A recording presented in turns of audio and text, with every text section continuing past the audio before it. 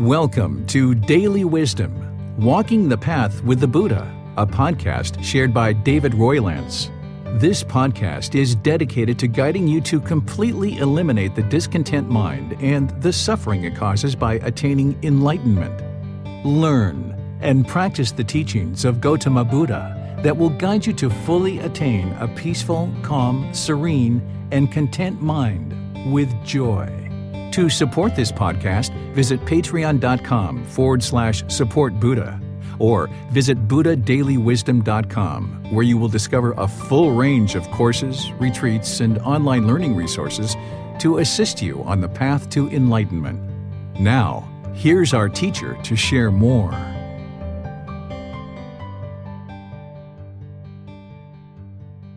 Sawadee Kap. Hello and welcome to Daily Wisdom, Walking the Path with the Buddha. Today is our group learning program where we study the words of the Buddha in this book titled Developing a Life Practice, The Path That Leads to Enlightenment. In this book, I share with you the path to enlightenment to help you build a foundation so that you can progress on this path and move the mind through training it to this peaceful, calm, serene, and content mind with joy that is the enlightened mind, so that you no longer experience any anger, sadness, frustration, irritation, annoyance, guilt, shame, or fear. It's this path to enlightenment that is guiding you through the words of the Buddha to help you understand how to actively train the mind and move it to this enlightened mental state. And one of the primary things that the mind sometimes experiences is fear. And oftentimes someone can be really plagued with their fear. It often inhibits us from pursuing things that we're interested in doing in life, or it impacts us in terms of how we conduct our daily life. So in today's class, I'm going to share with you how to eliminate fears. And this will be really helpful for you so that you can target your fears and be sure that you eliminate them as part of the path to enlightenment.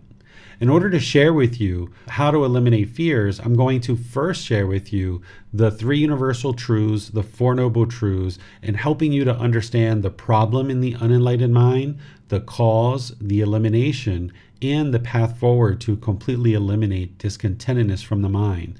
I covered this at different times in our program, and most notably back in chapter 4. So now that we're in chapter 17 of this book, I'd like to refresh those of you that have maybe been joining this class regularly. And if you're joining us for the first time, this will be an opportunity for you to learn the Four Noble Truths and the Three Universal Truths as a building block. So I'd like to welcome all of you to our class and help you to learn this very important teaching that's going to improve the condition of the mind so that you're no longer plagued by any kind of fears. So let's talk about the three universal truths first, and then I'll help you to understand the Four Noble Truths through first understanding the three universal truths. In order to progress to the point where you're understanding the Four Noble Truths and you're practicing them on a regular basis, this is what we would call right view. And the Buddha talks about how a student who has right view and is practicing right view very well, they've had this breakthrough to understand what's causing the discontent mind. Because when we're unenlightened and we're off the path to enlightenment, we don't necessarily understand why we get sad or why we get angry or why we get frustrated or why do we have fear. The unenlightened mind, lacking the wisdom of this, oftentimes doesn't understand what it doesn't understand. So by learning the Four Noble Truths and the Three Universal Truths as a foundation, you can have this breakthrough to establishing right view. And in this situation, then you'll be able to then apply all the rest of the teachings of the Buddha in order to actually eliminate discontentedness. Without establishing right view early in your journey to enlightenment, you would have no opportunity to actually experience enlightenment because you wouldn't know what's causing the discontent feelings, so therefore you wouldn't be able to eliminate them. So I'm going to walk you through piece by piece today, helping you understand this, and then we're going to share how to eliminate fears, because fear is one type of discontent feeling. And as I share these teachings with you, it's important that you learn them, you reflect on them, starting to independently verify them through looking inward at the experiences that you've had in life to try to determine if these teachings are true or not. And then you move these teachings into practice, and that's where you really start seeing the truth for yourself. So as I go in our talk today, I'm going to be guiding you in learning, of course, helping you learn these teachings. Then I'll start helping you do this inner reflection where you can start independently verifying the teachings on your own, even here in class. And then I'll share with you how to practice these teachings so that you can really benefit and start transforming the mind. You shouldn't believe anything that I have to share with you. Belief isn't going to lead to wisdom. In order to progress closer and closer to enlightenment and actually attain enlightenment, you would need to acquire wisdom. You can't get to enlightenment through belief. So learning, reflecting, and practicing is how you get to wisdom, so that then with this wisdom, you can transform the mind, making better and better choices in your life and also how to actually train the mind. So let's talk about this first universal truth. The first universal truth is called the universal truth of impermanence. This is where you understand that all these objects around us are completely impermanent. They're temporary. They're not going to be permanent or fixed. So this book is just a piece of paper, a bunch of pieces of paper, a bunch of different fibers from a tree that have been put together in this form. But it's not going to stay this book forever. Over time, it's going to deteriorate. In fact, it's already starting to, because it's got some brown marks on it. It's got some bent pages. But over the course of 50 years, 100 years, this book will eventually no longer exist anymore because it's impermanent. The same thing with your clothes or your physical body or all these other things that are around. They are impermanent. Just like the feelings that you experience in the mind, they are impermanent. So this universal truth of impermanence is what I just taught you, is that things in the world are constantly changing. There's no permanent fixed state. All the material objects, possessions, relationships, thoughts, ideas, states of mind, essentially everything in the world is constantly changing. All conditioned feelings will cease to exist, because what a conditioned feeling is that it arises, it changes, and it fades away. That's what we call a conditioned feeling. As things arise, they will change and fade away. So this book, at one time, it wasn't a book. It arose by people assembling it into a book, and then now it's changing constantly, and then eventually it will fade away and no longer exist because it's a conditioned object. So the Buddha described all conditioned objects are impermanent. Now that you've learned this, you start reflecting on it. You start to try to independently verify it. Because if this is a universal truth, you should be able to see the truth in this no matter where you are, whether you're in the US, in Canada, in the UK, in Japan, in Australia, in India, in South America. No matter where you are in the world, you should be able to look around and see that things are impermanent. If you can find something that's permanent, then you've disproven the Buddha, and this isn't a universal truth. So you can walk down the street, you can look at the sidewalk and see that the sidewalk is solid, and then there's a crack. That's impermanence. You can look at a tree and see green leaves in a tree, and then brown leaves on the ground that have fallen out of the tree. This is impermanence. You can be walking down the street and it can be nice and sunny outside, and then a cloud can come in front of the sun and change the lighting. This is impermanence. You can look at your physical body and you can see that the physical body's been constantly changing, that it hasn't been in one fixed state. Your hair is constantly growing. Maybe it changes colors, it changes textures. Relationships have been coming and going out of your life. Your income has changed, going up and down over your life. Your job has changed. You've been having different jobs. It hasn't been just one permanent fixed job. And even that job that you have, if you have the same job from a certain time in your life and you had that, say, for 40 or 50 years, eventually you'll get to the point where you're not employed there anymore. So this is impermanence, right? And if you don't see this truth for yourself just through our brief little chat here, then what I encourage you to do is go around the world and look for things that are permanent. See if you can find something that's permanent. And if you need to do that for a couple of hours or a couple of days or a couple of weeks, get to the point where you've developed in the mind this understanding of impermanence. Soak it deep in the mind that there's this universal truth of impermanence and all these things around us are impermanent. Enlightenment itself is permanent because it's unconditioned. This is something we're going to talk about towards the end of this program. There's a frequently asked question in the book that asks, why is enlightenment permanent? And I'll explain to you why. So the Buddha never said everything is impermanent. That's why I say here that everything is constantly changing, that everything in the world is constantly changing in terms of material objects, in terms of feelings and things like this. This is constantly changing. But what the Buddha shared is all conditioned objects are impermanent. And then there's something called an unconditioned object, which enlightenment is an unconditioned object. But we'll get to that another time. The second universal truth is the universal truth of discontentedness. This is explaining what an unenlightened mind experiences, that an unenlightened mind is going to experience pleasant feelings, painful feelings, and feelings that are neither painful nor pleasant. Discontentedness is describing the nature of the mind when it's shaken up, it's unsteady, it's uncalm. So when a mind is experiencing pleasant feelings like happiness, excitement, elation, thrill, exhilaration, euphoria, the mind is excited in this excited state. It's uncalm, it's unsteady. Same thing when the mind is experiencing painful feelings like sadness, anger, frustration, irritation, annoyance, guilt, shame, fear, stress, anxiety. These are all very painful to experience. And then there's feelings that are neither painful nor pleasant. I say, and I put in here that boredom and loneliness is neither painful nor pleasant, but some people say that that's quite painful for them. So you could put that in the painful category if you like. But something like shyness, it's not painful, it's not pleasant, it's neither painful nor pleasant.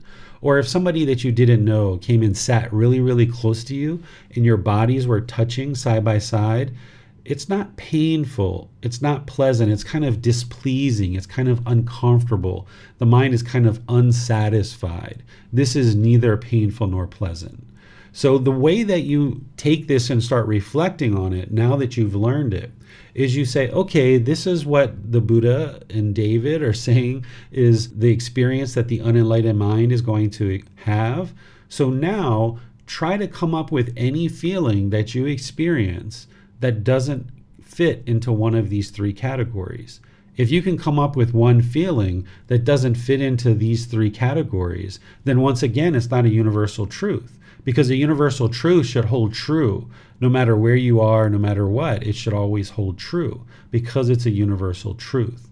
So if you can find just one feeling that doesn't fit into one of these three categories, then you've disproven this and it's not a universal truth.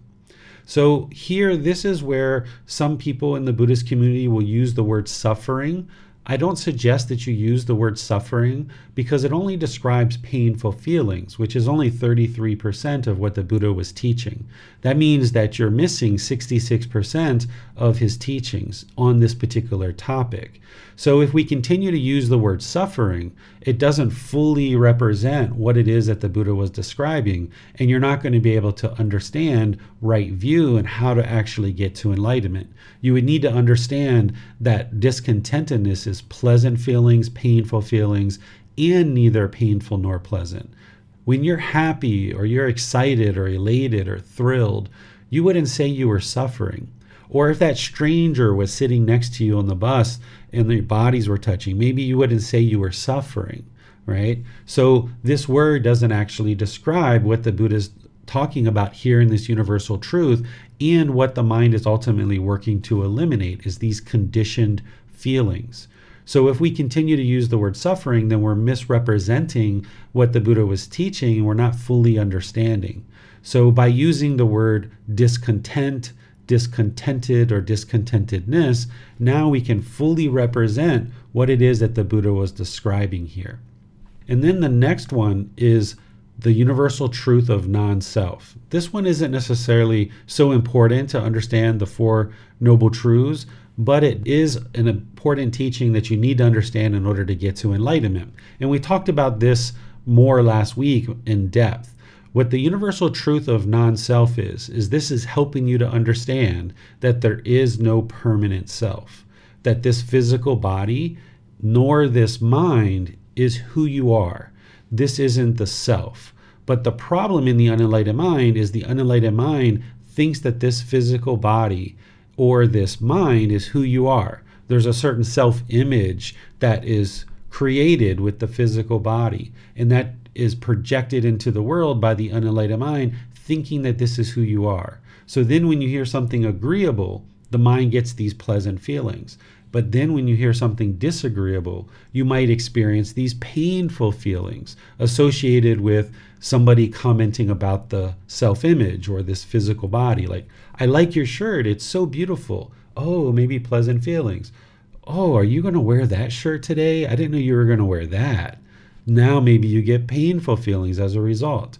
And then likewise with the self-identity or the mind, there are certain things that the mind is holding on to, that if you hear agreeable things or disagreeable things, the mind is going to be shaken up with either pleasant feelings or painful feelings.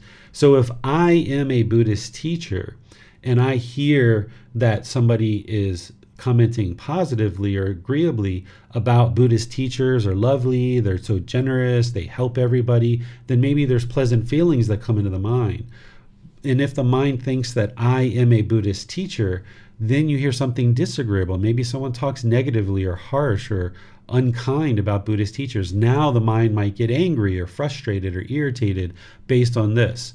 But if you don't identify with I am a Buddhist teacher, meaning I am, that's who I am as a person, I in terms of the self, when you let that go and you realize that this physical body nor the identity in the mind, that's not who you are as a person, because these things are constantly changing. So this is a little bit on the universal truth of non-self. This is what helps you to eliminate the fetter or taint or pollution of mind described as personal existence view. And the way that you can now take this from learning and start to reflect on it is you can look at how you viewed yourself when you were a child, a teenager, early adulthood, and maybe now.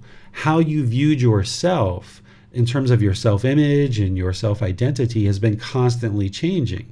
This is how you know that there is no permanent self, because the way you viewed yourself at one time in your life has changed. There is no permanent self. Another way is you can take your finger and point and say, where is David? And if you point to this shirt, then this shirt isn't David. This isn't who I am. And then if we take that shirt off and we point again, there's skin there. That's not David. And then if we take that off, then there's bones and fluid and tissue and organs. None of this is David. So this physical body isn't David. But the problem in the unenlightened mind is there's this label given to us at birth, and we think that this is who we are as a person. So then our mind gets shaken up and uncalm, and it's unpeaceful and unsteady when we hear agreeable or disagreeable things about our self-image or our self-identity. And in order to get to enlightenment, an individual would need to realize non-self, essentially eliminating the pollution of mind that we call personal existence view, viewing this physical body or this mind as your personal existence of who you are. So let me pause here before we go into talking about the Four Noble Truths and see what questions you guys might have about the three universal truths. You can ask your question by putting that into Facebook, YouTube, or Zoom, and our moderator will help you to get your question asked during the class. Or if you're in Zoom, you can electronically raise your hand and ask any questions or follow-up questions directly. There doesn't seem to be any questions yet, sir. Okay, so since there's no questions on the three universal truths, let's go forward into discussing another building block that you're going to need in order to understand the Four Noble Truths. In order to understand the Four Noble Truths, you're also going to need to understand the word craving, desire, attachment, or expectations, wants, holding, grasping, clinging. These words in common language might be used in a certain way, But in Buddhist teachings, there's a certain way that we use these words that are important for you to understand so that you can then have this breakthrough in understanding the Four Noble Truths. What a craving, desire, attachment is, this is a mental longing for something with a strong eagerness. This is how the mind pulls in the direction for the objects of its affection. Let me give you some examples of this. If you saw a new pair of shoes on TV and you're like, oh my goodness, that new pair of shoes, I just gotta have it, I gotta have it, I gotta have it. That's the craving, desire, attachment, the mental longing and strong eagerness. The mind is pulling in the direction of the objects of its affection. Or if you have children and you just want your children to get good grades, you have this expectation, you're wanting, you're longing, you're yearning for it. Your mind is pulling in the direction of the objects of its affection. This is a craving, desire, attachment. And then there's other cravings too. There's all kinds. The mind can be attached to countless different things. Any kind of material objects or any kind of things in life. You don't need to actually get rid of these things, which you'll hear when we talk about the Four Noble Truths. You just need to train the mind to understand what this is so that then when we talk about the Four Noble Truths, you'll be able to then understand what's causing the discontentedness. So here, craving, desire, attachment is wants or expectations. This is the mental longing for something, having a strong eagerness, wanting the objects of your affection, the mind pulling towards the direction for the objects of its affection. It can be material objects, but it can also be things in the mind. Like if you really wanted a vacation, or you really wanted a promotion at work, or you really wanted more money and the mind is just wanting it and wanting it and wanting it. And it thinks that if it gets this object, that it's going to create lasting satisfaction. It's going to create lasting fulfillment. So this is what a craving, desire, attachment is. This is how we use this in Buddhist teachings, describing this aspect of the mind. So once again, you've learned this, but now start reflecting on it. Thinking back into your life, thinking about experiences, maybe even today or yesterday or the day before, think about things that your mind was pulling towards, wanting the objects of its affection. That's what craving, desire, attachment is. You almost feel the mind pulling towards it, almost like you can't live without it. The mind will kind of convince itself of that. So this is a craving, desire, attachment. Now let's talk about the Four Noble Truths. Now, typically when I share the teachings of the Buddha, I will use the Buddha's words because it's his words and his teachings that will lead you to enlightenment. His words on the Four Noble Truths are actually quite detailed, and they're kind of more of like an intermediate level of understanding to be able to understand what it is that he's teaching in his Four Noble Truths. But what I've done here is I've summarized his Four Noble Truths in a way that makes it easy for you to understand, something that you can learn, reflect on, and start to practice right away. And then later, you might decide to explore the Four Noble Truths in the way that the Buddha explained them. And those are in chapter 4 of this volume 1 of the book series, and they're also in other parts of this book series as well. So I've got the words of the Buddha in there, but typically it takes a lot more foundational understanding before somebody can understand those. Here, I can help you understand and establish right view in a relatively short period of time if you're doing the work to learn and understand and reflect and then practice so that you can independently verify this. So this first noble truth is that everyone that is unenlightened will experience discontentedness. So those pleasant feelings, painful feelings, and feelings that are neither painful nor pleasant. This is what the first noble truth is explaining to you, is that you will experience these if the mind is unenlightened. That when you get the objects of your affection, you're going to experience these pleasant feelings of happiness, excitement, elation, or thrill, or euphoria. If you don't get the objects of your affection, then you're going to experience these painful feelings like anger, sadness, frustration, and others. And then there's these neither painful nor pleasant feelings.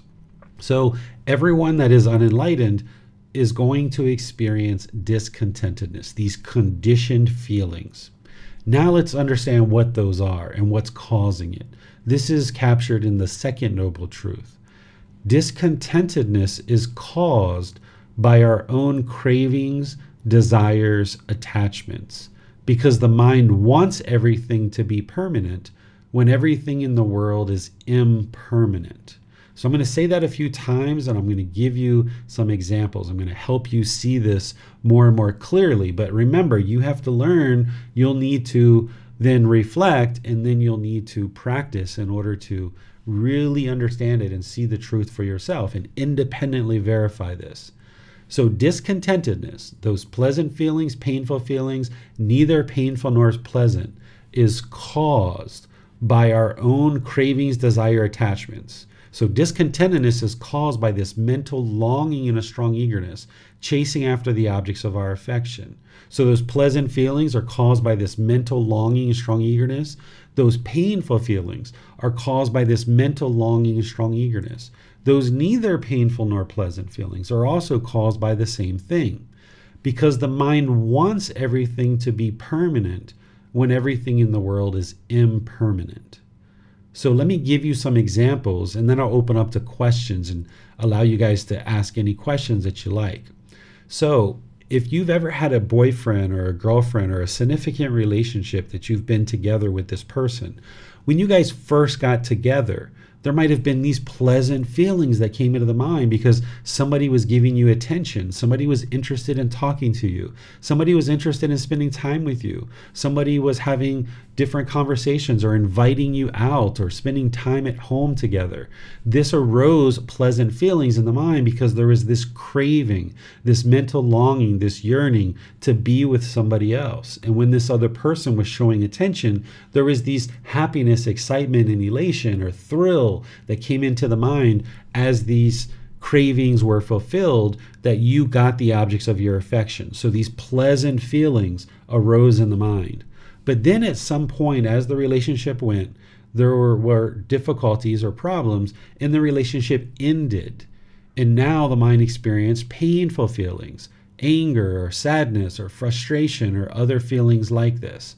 This is because the relationship was impermanent.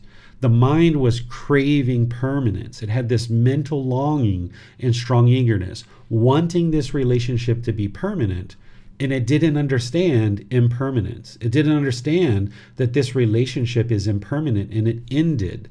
And the mind was holding on. It wanted, it craved, it yearned, it longed for this relationship to be permanent. And when it met with this impermanence, the unenlightened mind didn't understand it.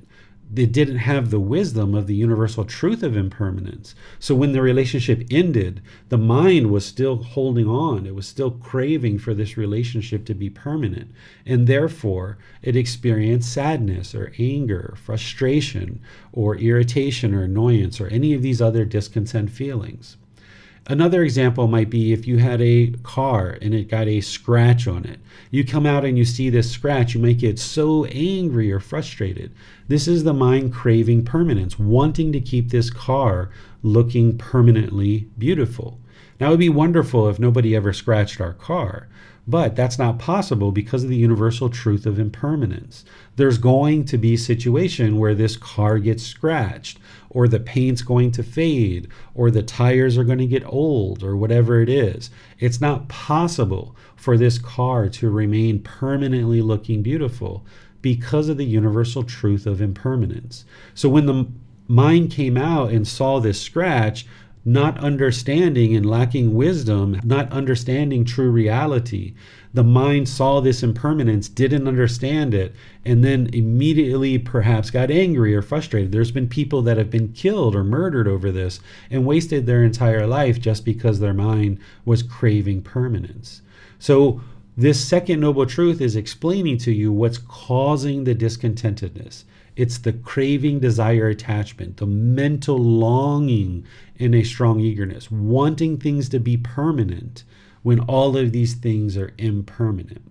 So let me pause here and see what questions you guys have. And the way that I would like to suggest that you guys ask your own questions, of course, but also as you start reflecting on this and you start trying to independently verify this, look over your life and see if this is what's describing what you experience. If you've been angry or frustrated recently or in the past, you should be able to see your cravings, desires, attachments, that your mind is actually causing your own discontentedness. If you're having trouble seeing that, just raise your hand or put the question into Facebook, YouTube, or Zoom and let me know what the situation is and that you're having difficulty seeing how you cause this discontent feelings.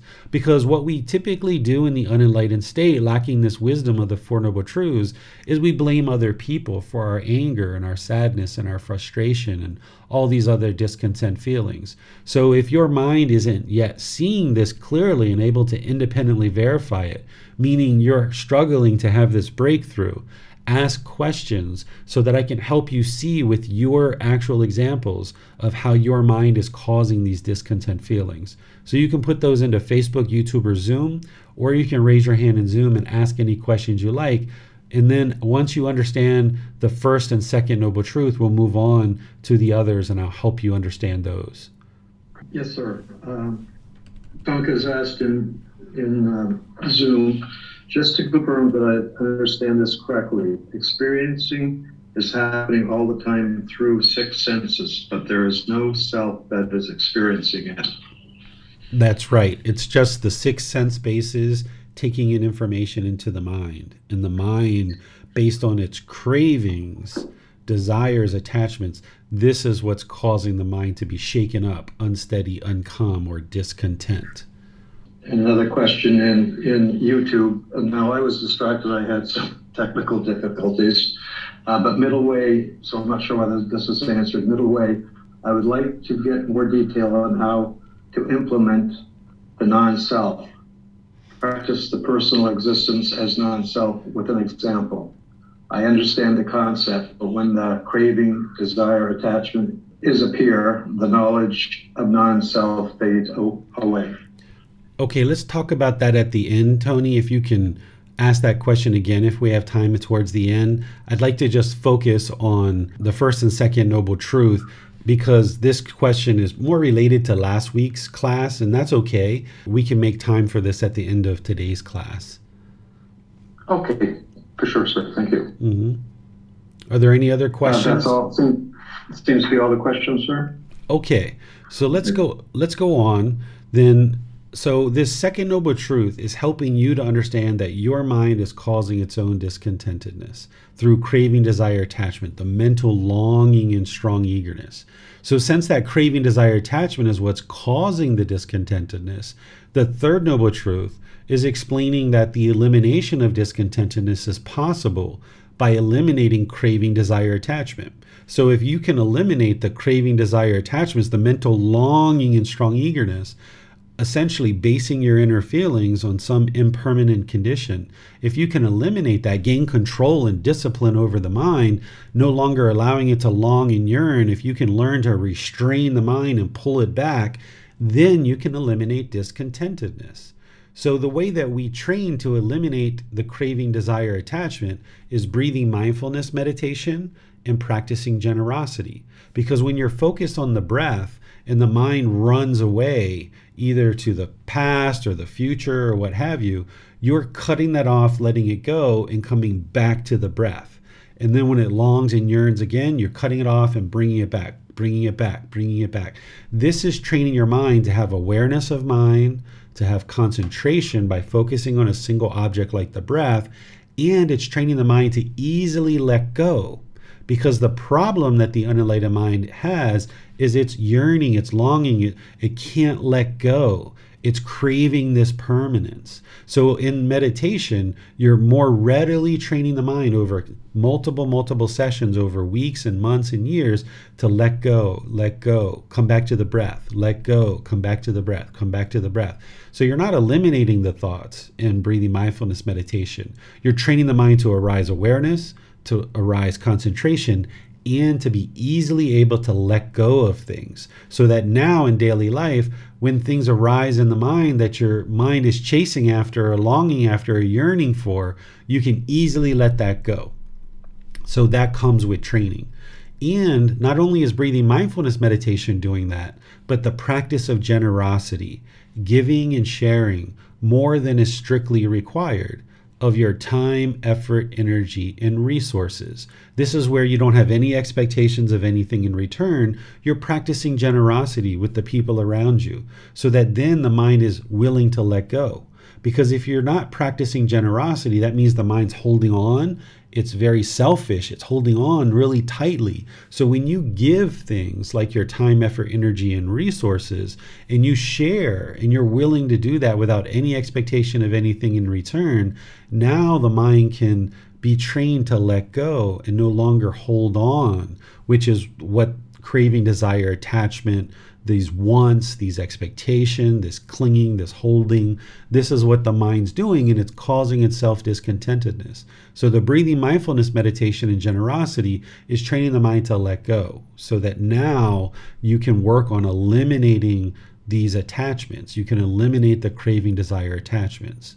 So if you understand the second noble truth, that the craving, desire, attachment is what's causing the discontentedness, then the third noble truth just makes so much sense, because you need to eliminate the craving, desire, attachments, gain control or discipline of the mind, so that then the mind will reside in the middle, no longer longing or yearning.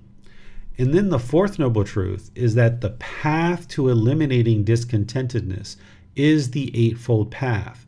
This is the complete and perfect plan that the Buddha explains to help you train the mind and develop your life practice so that you can progress and actually attain enlightenment. The Eightfold Path has 8 individual steps, and it's separated into 3 sections or 3 categories: wisdom, moral conduct, and mental discipline. Right view, which is what you're working on establishing now with the Four Noble Truths, is right view. Right view would be to understand that you're responsible for your own discontent mind, that the feelings and the thoughts and everything that's coming up in the mind, you're actually causing all of this yourself.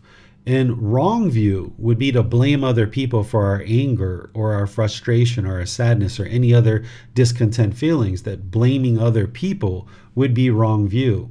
And when we have wrong view, we not only are blaming people, and we typically have unskillful conduct in terms of our intention, speech, and actions, but we will typically try to control people, and we'll try to get people to do things our way. And if we can just get people to do things our way, the mind thinks it's going to be peaceful and content, but it's not. It's only temporary. You can't force 7.5 billion people in the world to do things your way. So you need to train your mind to understand that when it's angry or sad or frustrated, or it has these fears that we're going to be talking about today, that this is all being caused by your own mind. This is why I needed to share this with you before we talk about eliminating fears, so that you understand that you're causing the fears yourself, that your own mind is causing its fears due to craving, desire, attachment. The mind is holding on, it's longing, it's yearning, it's wanting things to be a certain way. And when it doesn't get that, that's when the mind experiences fear. So as long as the mind gets what it wants, it experiences these pleasant feelings. But when it doesn't get what it wants, it experiences these painful feelings like fear and others. So essentially, the unenlightened mind is essentially acting like a 3-year-old child or a 5-year-old child throwing a temper tantrum. If you give me what I want, I'll get these pleasant feelings and I'll be happy and excited. But if you don't give me what I want, I'm going to be sad and angry or fearful. I'm going to throw this temper tantrum. So in the store, when the child is asking the parent, can I have a piece of chocolate? And the parent says, sure, you can have a piece of chocolate. Oh, they're so excited, right? But if they say no, maybe the child gets upset or angry or frustrated. Maybe they throw a temper tantrum. This is what the unenlightened mind is doing. So by gaining wisdom of what the problem is and what the solution is, then you can actually fix it. As long as we have wrong view and we blame other people for our problems, then we can't ever fix it. This is why anger and all these other discontent feelings like fear, they keep happening over and over and over again, because the unenlightened mind is lacking the wisdom of how to fix it. Once you understand what the problem is and the solution, then you can actually fix it. If we go around trying to control other people and get them to do things our way, then we're not ever going to fix the problem with our own discontent mind, because we can't train 7.5 billion people to do things our way. We can only train our own mind. So the longer that we have wrong view in trying to control other people to do things our way, then we're going to continue to experience these same problems over and over and over again with discontentedness. But once we have that breakthrough and we establish right view, now we deeply understand the problem. The problem is that all unenlightened beings are going to experience discontentedness. The cause of the problem is that discontentedness is caused by craving, desire, attachment, expecting and wanting things to be permanent when everything is impermanent. The solution is to eliminate craving, desire, attachment. This is what's going to eliminate discontentedness. And it's the Eightfold Path, which is the complete path that is going to share with you how to actually eliminate discontentedness fully. So now with this understanding of craving, desire, attachment, this mental longing, strong eagerness is what's causing the problem. Now let's look at this unique way of eliminating fears. Already I've shared with you to eliminate craving, desire, attachment, there's this generalized training of breathing mindfulness meditation and practicing generosity. This needs to be a continuous, ongoing training in your life. Every single day, practicing generosity, moral conduct, and meditation. This is called the way of practice. That you're always interested in looking to practice generosity, you're improving your moral conduct, and you're practicing meditation like breathing mindfulness meditation and loving kindness meditation. These are all generalized training that's gradually working to transform the mind. But then when you're aware of fears, there's specific things that you can do in order to eliminate these fears. Fears of death, or fears of a spider, or fears of heights, or fears of being poor, or any of these other things. There's lots of fears that the mind may or may not have. You may have overcome some of those fears. But if there's certain fears that you're having right now, I'm going to share with you how to eliminate them. And then after I'm done sharing that with you, we're going to spend the whole rest of the class opening up to all of you guys to help you to eliminate these fears. Because as you share with me what your fears are, I'll be able to give you specific guidance of how to eliminate them. But let me explain to you how to eliminate the fears, and you'll may be able to understand how to do this with some of the fears yourself. But if you're having difficulties understanding how, then that's where we're going to use our discussion today to help you be able to put together a plan of how to eliminate the fears. So the way that you eliminate the fear is you need to eliminate the craving, desire, attachment in the mind. This is what's going to eliminate the fear. So the mind is longing or yearning, it's holding on, right? It's craving this permanence. And then what you do is you place the mind in a situation that it fears in order to desensitize the mind to whatever it fears, training the mind that there's nothing to fear whatsoever. And essentially, as you're doing this, then you understand the natural law of Gamma that as long as you're not causing harm, no harm will come to you. So let me give you some examples. Let's say that you feared spiders, and every time you saw a spider, you jumped up on a chair, or you yelled and screamed, and you were just deathly afraid of spiders. So what this is this is the mind craving. It has this mental longing and strong eagerness, never wanting to see spiders. It has this permanence. It wants this permanence to never see spiders. But then, because of the universal truth of impermanence, it's not possible for you to never see spiders. There's going to be a time where spiders are going to be around and you're going to see them. So if you hold on to this craving for permanence, never wanting to see a spider, then when you see one, the mind's going to be shaken up. So what you do is you put the mind in this situation so that it desensitizes it and it gets acclimated to spiders. And some examples of how you might do this is you might take a magazine, or you may take pictures on the internet, and you start looking at pictures of spiders. Even though it's going to be hard, even though it's a struggle, maybe your stomach is cringing, maybe you're looking away, you look at these pictures multiple times over a few sessions until the point where you can look at these pictures and the mind's completely peaceful, it's completely calm, it's not shaken up whatsoever. And then when you see that that's occurred over a few sessions, the mind's now been desensitized to it, you kind of increase the stimulus a bit. Maybe you go to a museum, or maybe you go to a friend's house that has preserved spiders that are dead, but they're preserved. And now, instead of just pictures, you're kind of looking at the body of some individual spiders. And now you look at those over multiple sessions until the mind becomes peaceful and calm, and it can do this without having any fear. And then you might elevate this even more to where now you go into a natural environment where spiders are, maybe in the woods or maybe at a zoo or something like this, where you can see spiders moving around and they're actually alive. And you probably need to do this multiple times. And as you put the mind in this situation, it desensitizes itself to this fear, realizing that you can now have this experience where you interact with spiders in terms of just looking at them. And now there's nothing harmful that's occurred. Because you didn't cause harm to the spider, no harm is coming to you. So you do these over multiple sessions, and then now you observe the mind. When you're at home and a spider comes out, is there any fear?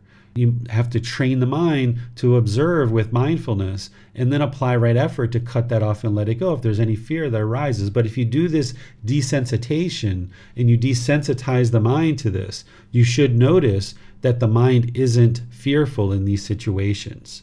Another example, let's just say you are in a car accident, in a pretty bad car accident, and the mind was fearful of driving in a car. And now, because the mind is holding on and it's craving, it thinks that every time it gets into a car, it's going to end in an accident, because this is the mind craving permanence, right? It oftentimes will have a certain experience, and then it thinks that that experience is going to be repeated over and over and over again, because the mind is clinging and it thinks that every time I get into a car, I'm going to get in an accident. This is the mind associating the permanence that when I get into a car, it's going to end up with me being in a hospital and me being hurt.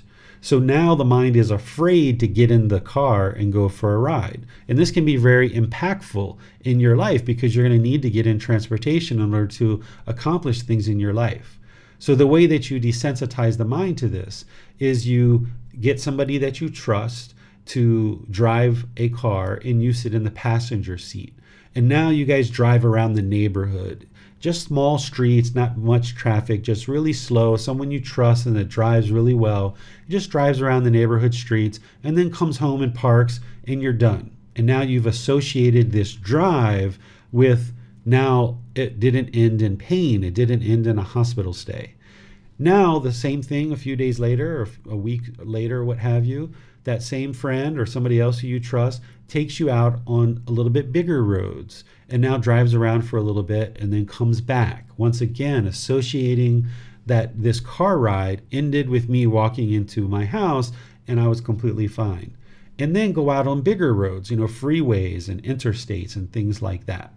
And then once you notice that the mind is peaceful and calm in these situations, then you can drive the car in the neighborhood on small streets, building up your peacefulness and calmness of the mind, gradually acclimating the mind and helping it replace its feelings of the pain that it experienced in the car accident with, I can drive this car, experience no pain, I can drive home, go inside, and I can be completely fine. And then once again, you escalate from the neighborhood roads to a little bit busier roads to maybe a freeway or some interstates. And gradually over time, you now acclimate the mind and you replace these memories that the mind is holding on to of this accident and the pain that you experienced with, now you replace it with these positive experiences.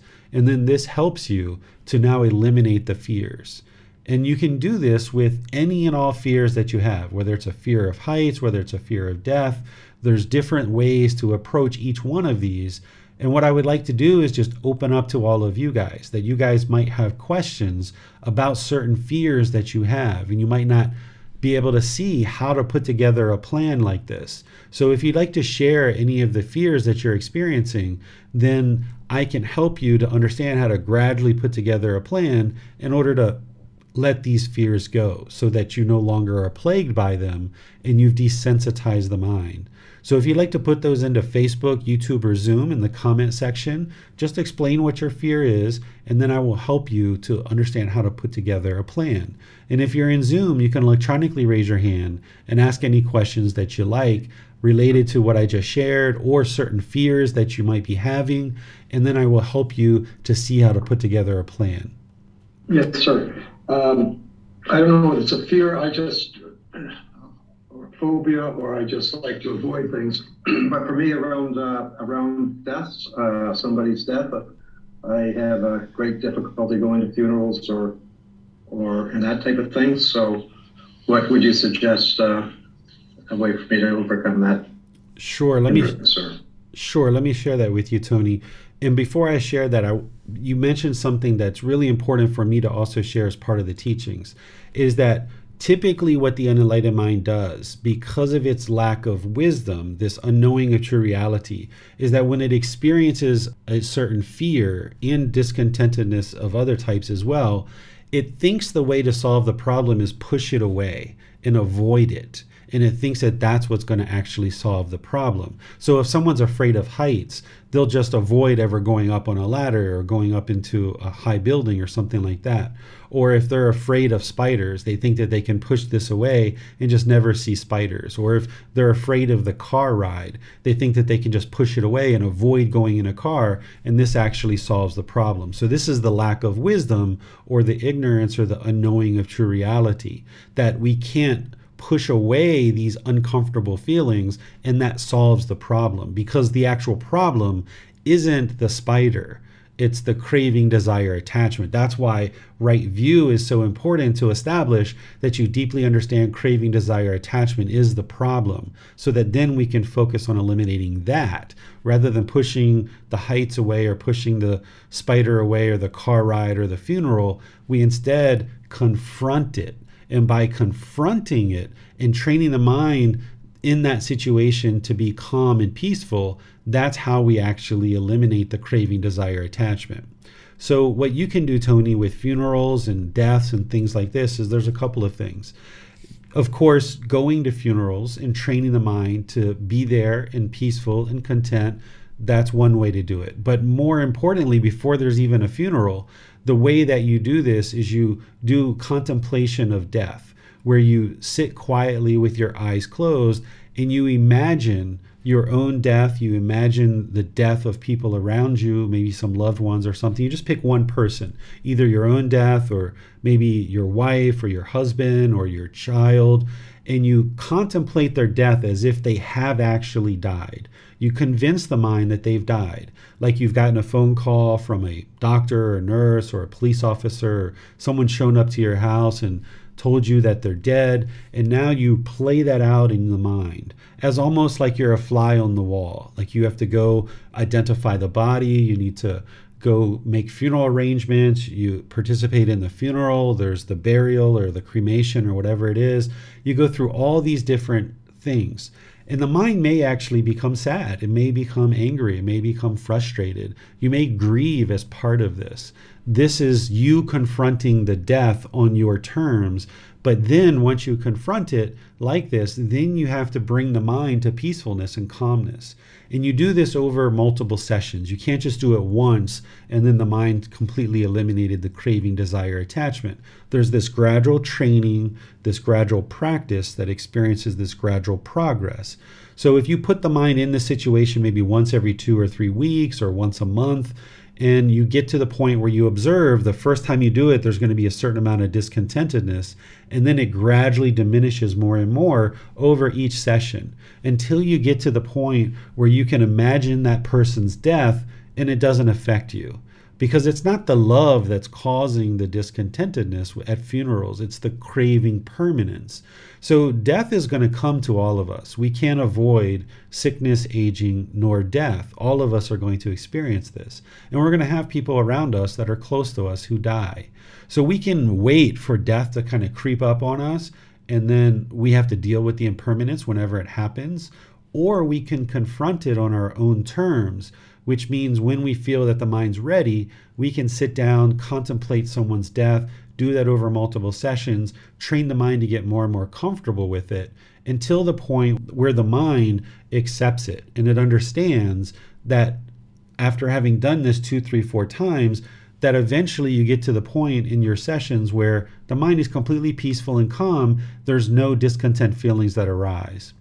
One of the other benefits of doing this is not only to train the mind to eliminate the fear of a funeral or someone's death or even your own death if you're afraid of death, but also what I observed when I did this is that I came out of those sessions realizing there were certain things that I hadn't said or certain things that I needed to ask that person. So like for my mom or grandmother, I realized when I contemplated their death that there were certain things I never said to them that had they really died, that I would be left with those questions or those things that I would like to say to them. So when I did this and I came out of these sessions, I just called them up and I was like, hey, Grandma, I've never told you before, but explained to her all these different things. And then there are things where I says, I've never asked you this question. I'm interested in this. Can you answer this question for me? And after I did this multiple sessions, and each time I emerged with a handful of questions, I was able to call them and get resolution to the things that I needed, whether they were things that I needed to share or things that I needed to hear. To the point where, when my mom died in 2017, there was no grieving, there was no sadness, there was no nothing, because I'd already confronted her death. And when it occurred, it was just normal because it was the universal truth of impermanence that, of course, she's going to die at some point. So I didn't have any feelings of grief or shame or anger or sadness or guilt. I didn't feel like there was something that I needed to say to her that I never said.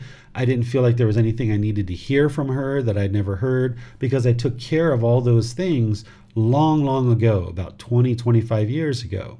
So this really helps you to get to a point of stability and calmness. And when I did this with my mom and my grandmother in my own mind, they didn't know I was doing it, but I did it, and then I called them up and dealt with it. And now those additional 20, 25 years of time, it feels like a bonus. It feels like, I kind of convinced the mind that mom or grandmother had died 20, 25 years ago. I grieved then, I was sad then.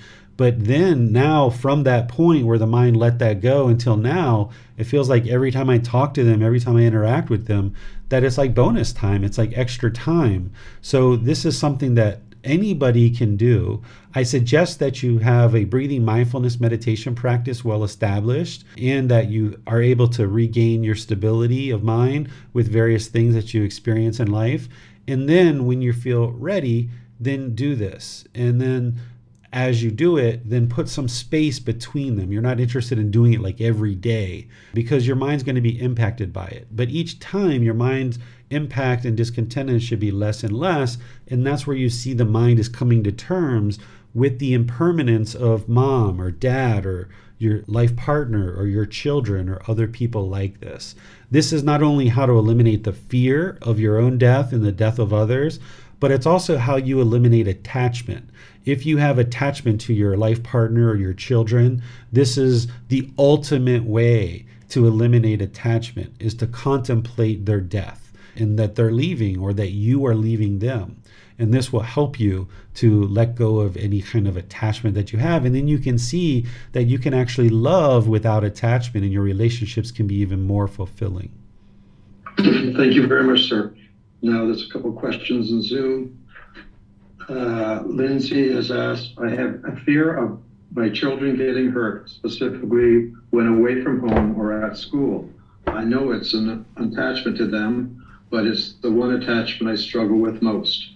Perfect. So Lindsay, what you would do is you can do this one that I just described, where you contemplate death.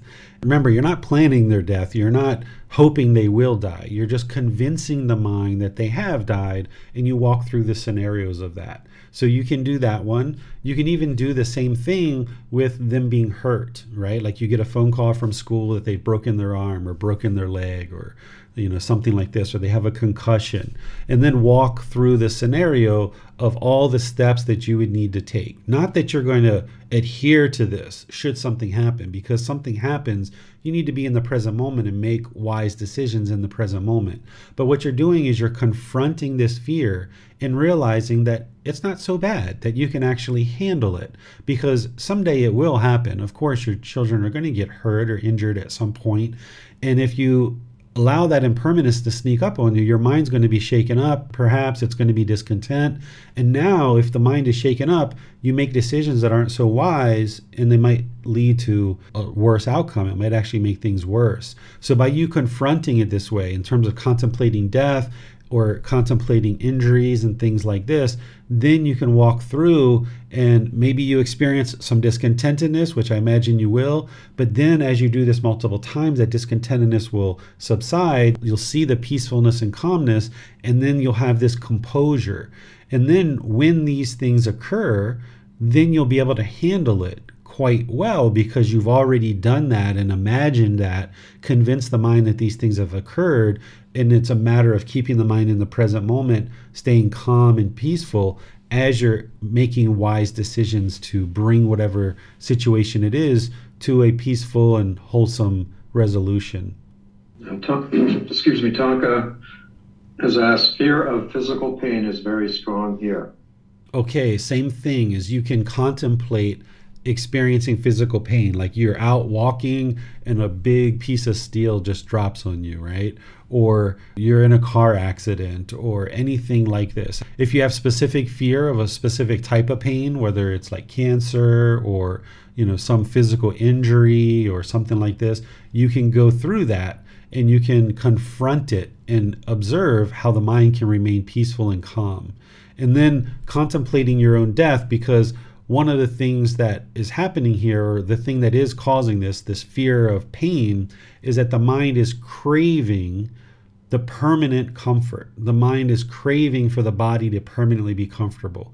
And this is impossible. And back to Lindsay, the mind is craving for the child to be permanently healthy, which is impossible because of the universal truth of impermanence. So since we understand the craving of wanting the child to be permanently healthy, or in Tonka's case, craving that the physical body be permanently comfortable, now what you do is you confront it through contemplating this.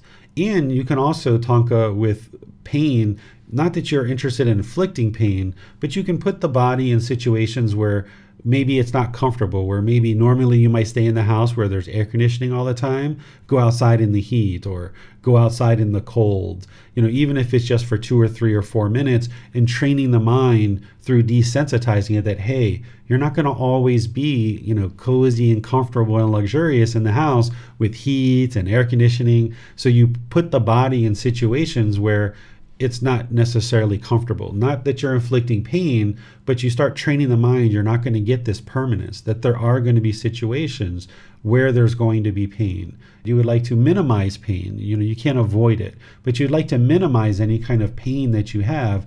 But as long as you're trying to maintain this permanent comfort, and then when the body is experiencing pain, it's going to be discontent. So if you put the body in situations like a lot of heat or a lot of cold, things like this, then this can help you.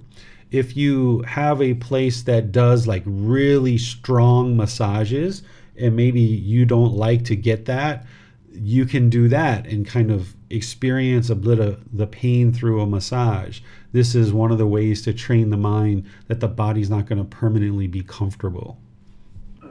Jeffrey in Zoom has asked, I have a strange fear. I'm afraid of vomiting. And probably this is coming from a craving to be permanently healthy. I'd need to ask some more questions, or you can share some more if you like. Or maybe you had a situation in the past where you have had some violent vomiting. It was uncomfortable for you. And now the mind is holding on to that experience and thinking that that's going to occur again for you. So you're going to need to eliminate this craving for permanent health. Again, you can contemplate this, that the body is going to experience this. You can convince the mind that this has occurred, and just understand that that's normal. That's a normal part of life, that there's going to be a situation where this body is going to be unhealthy. It's going to be multiple situations in your life.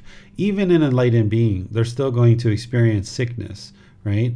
This is their last time that they're ever going to experience that in this life, but they're still going to experience some sickness. So you need to get comfortable with understanding that this will occur.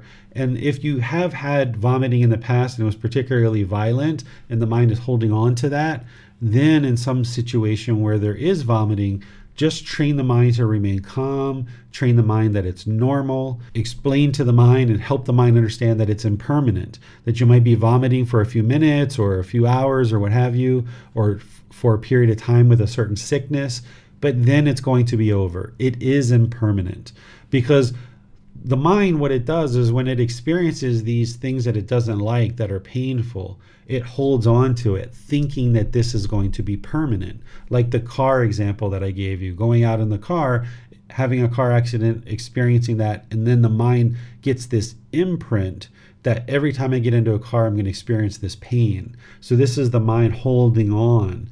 It doesn't want to experience the pain, but it thinks, because the mind is holding on to this permanence, it thinks and it associates this car with pain. So it thinks every time it gets into a car, it's going to be painful. So when you're experiencing sickness, you need to train the mind like, hey, this is impermanent. It's not going to be a permanent thing. Jan has her hand raised in Zoom. Well, thank you, Tony. Thank you, Teacher David.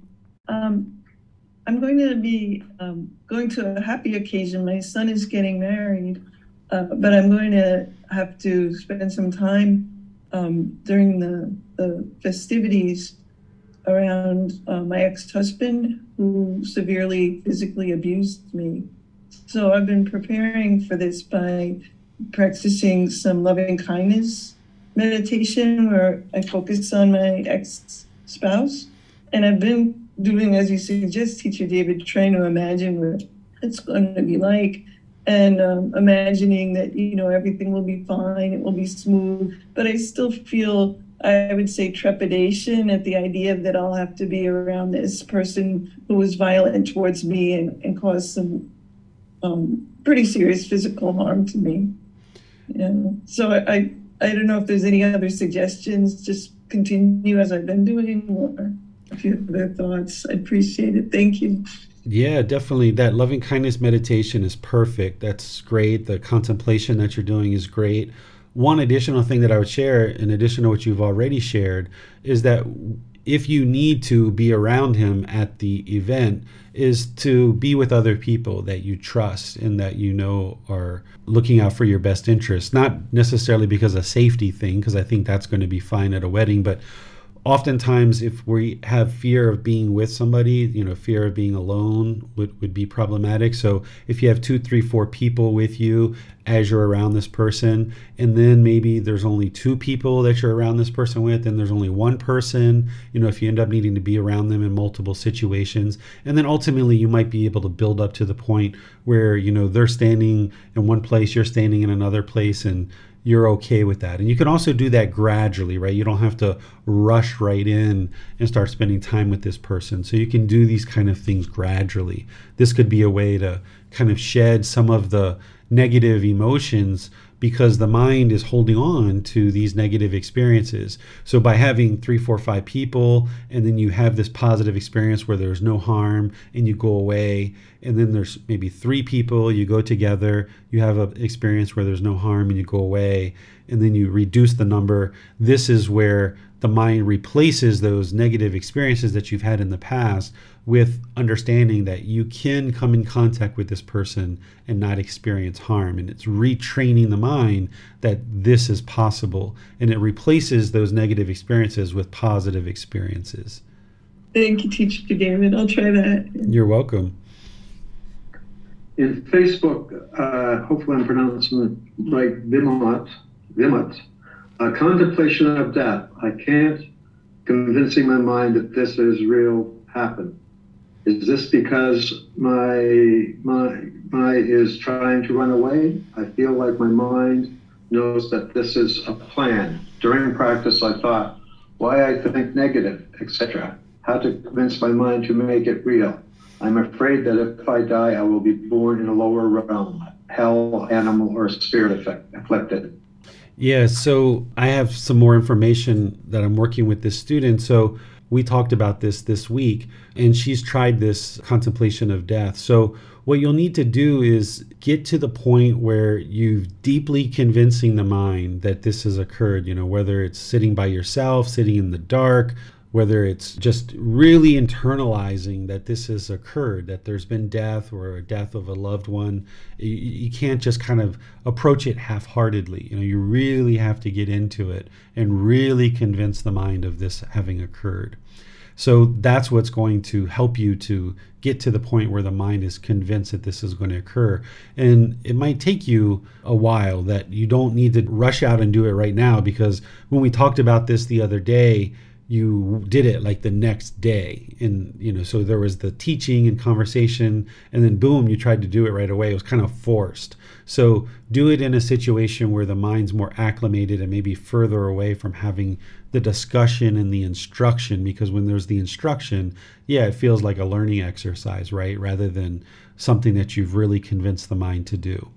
And in terms of the fear of being reborn into a lower realm, just understand that you're making wholesome decisions. You're learning, you're practicing, you're progressing on the path, and there's no need to fear the lower realms. You've been there before. All of us have been. And here we are now, right? So we don't need to fear being reborn into lower realms because we've already been there before. We've already experienced that and we've transcended that.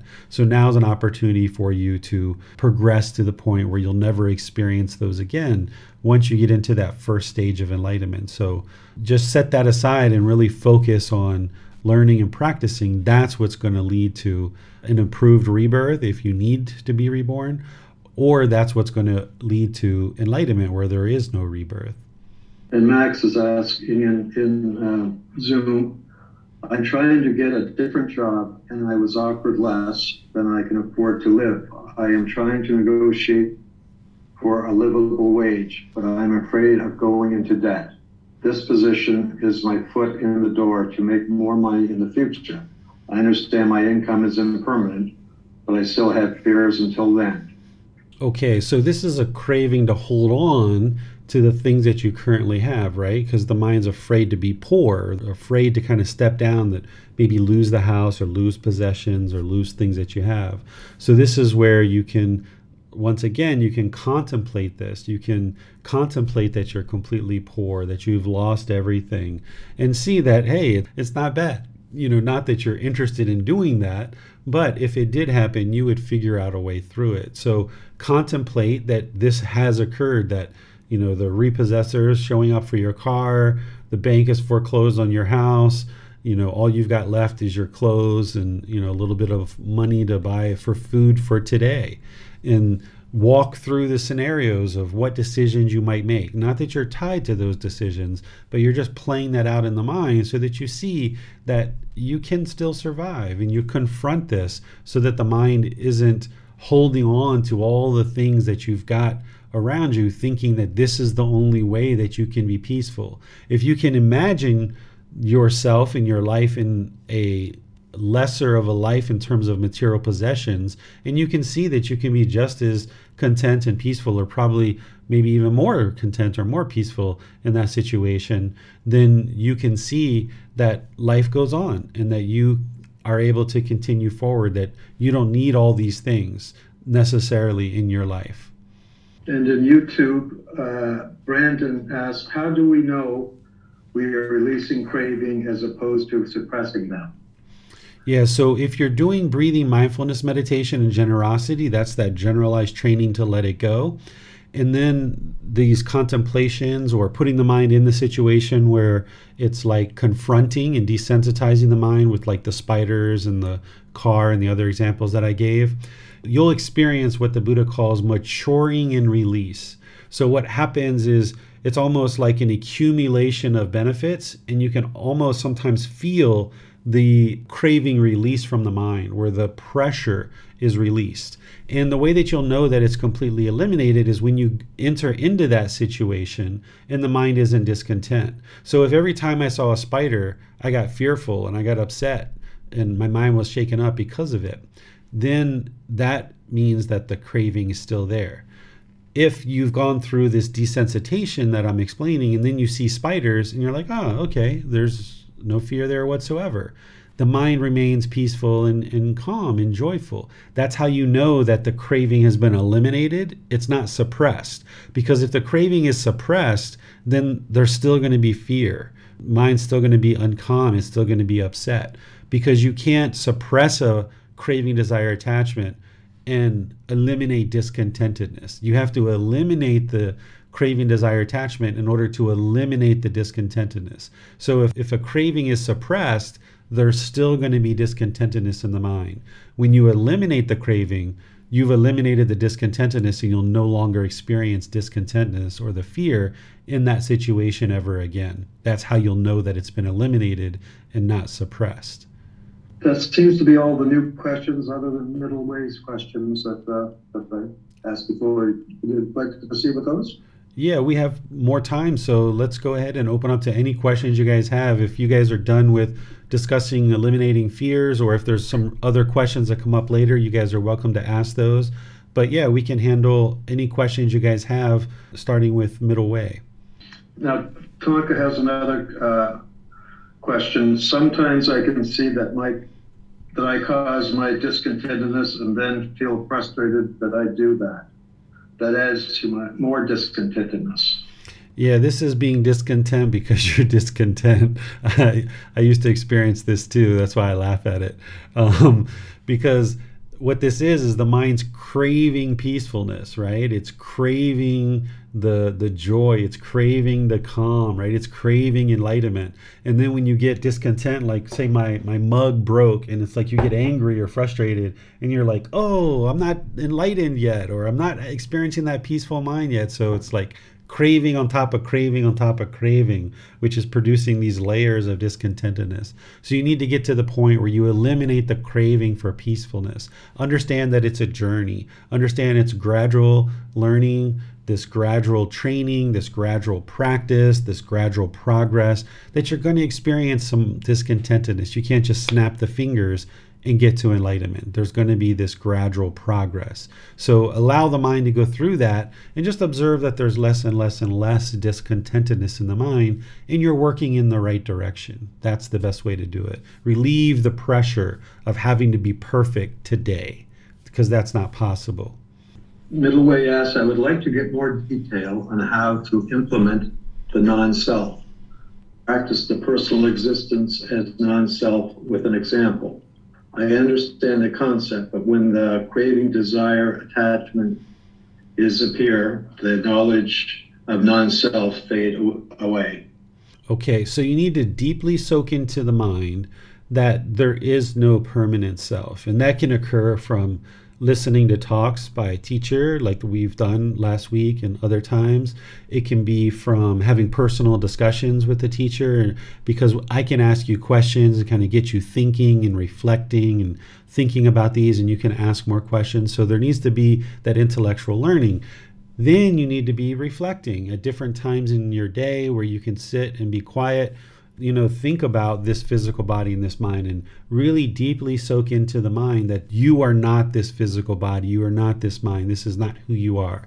In the meditation that I teach to realize non-self in chapter 11 of volume 1 will help you to do that. Soak into the mind that I am not the body. I am not the mind. These things aren't you. There is no self, right? So that meditation is there to help you deeply soak that into the mind. So you've got to get that really soaked into the mind.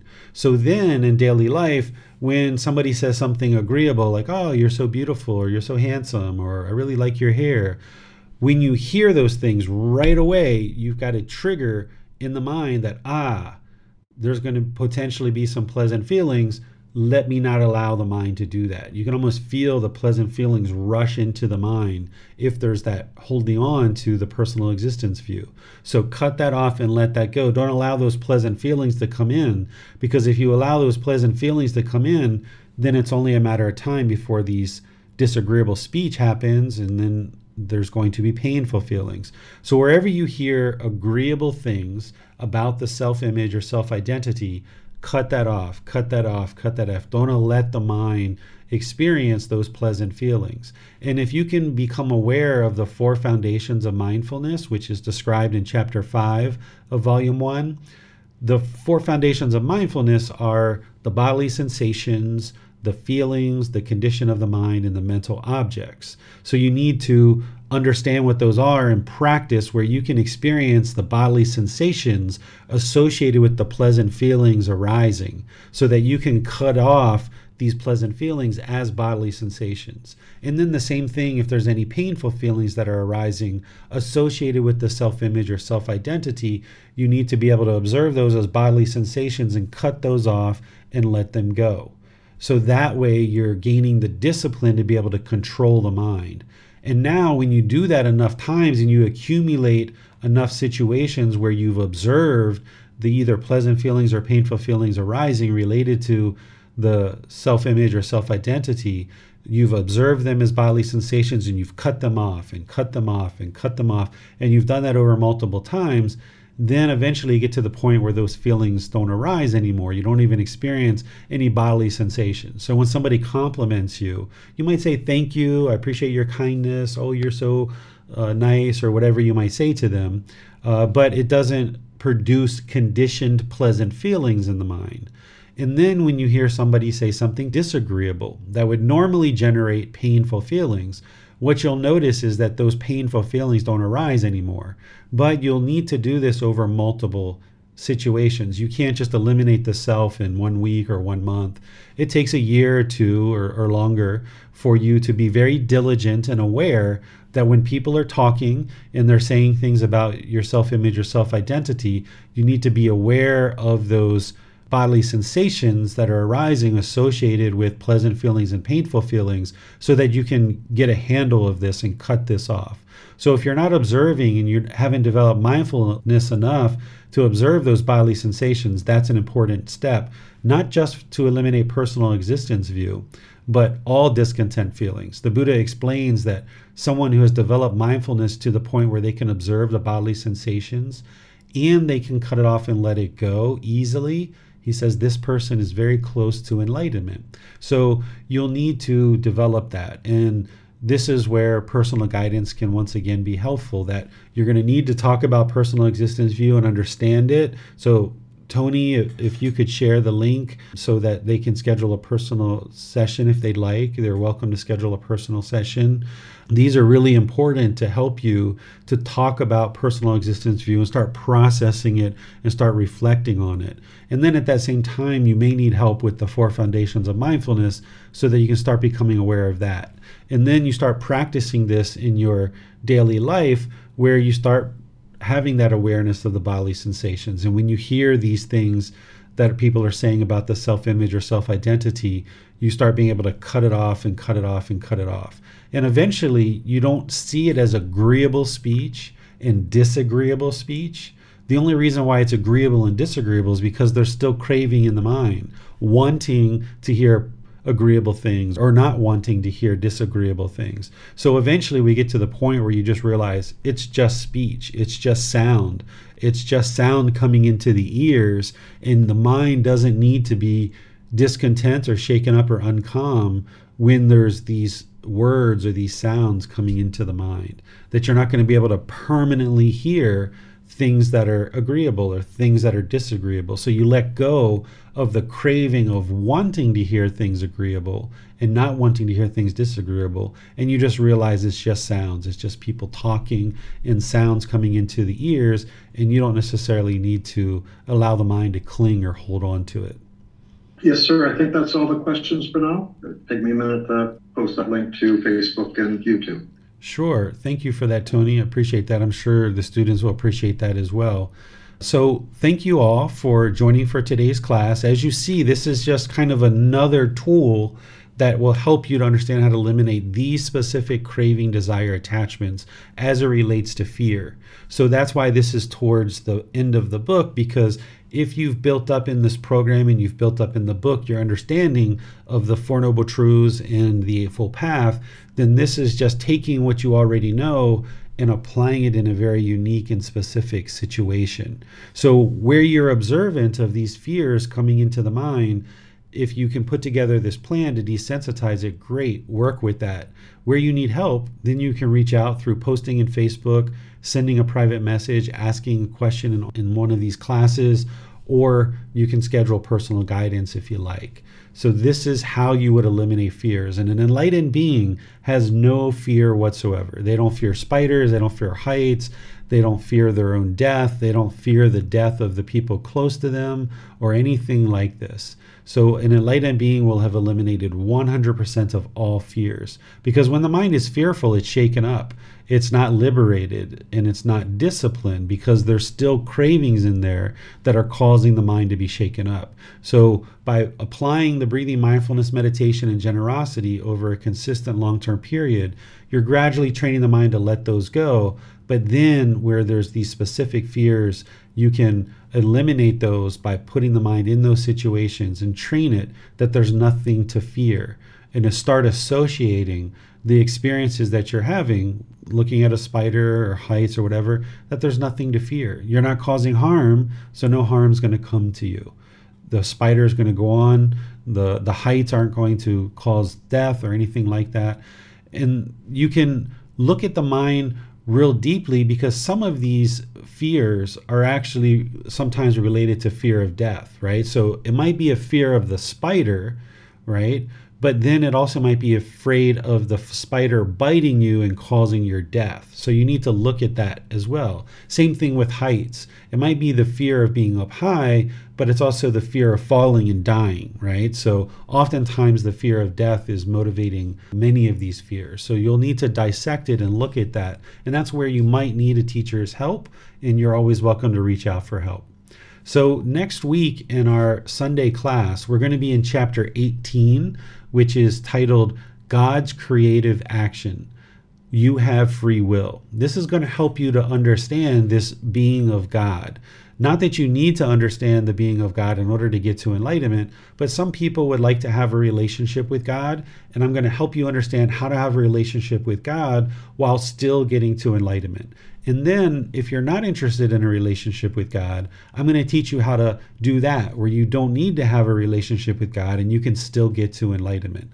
So by having this understanding, then you can have the true reality of this being God, so that you can either choose to have a relationship or not. Your enlightenment isn't dependent on whether you have a relationship with God or not.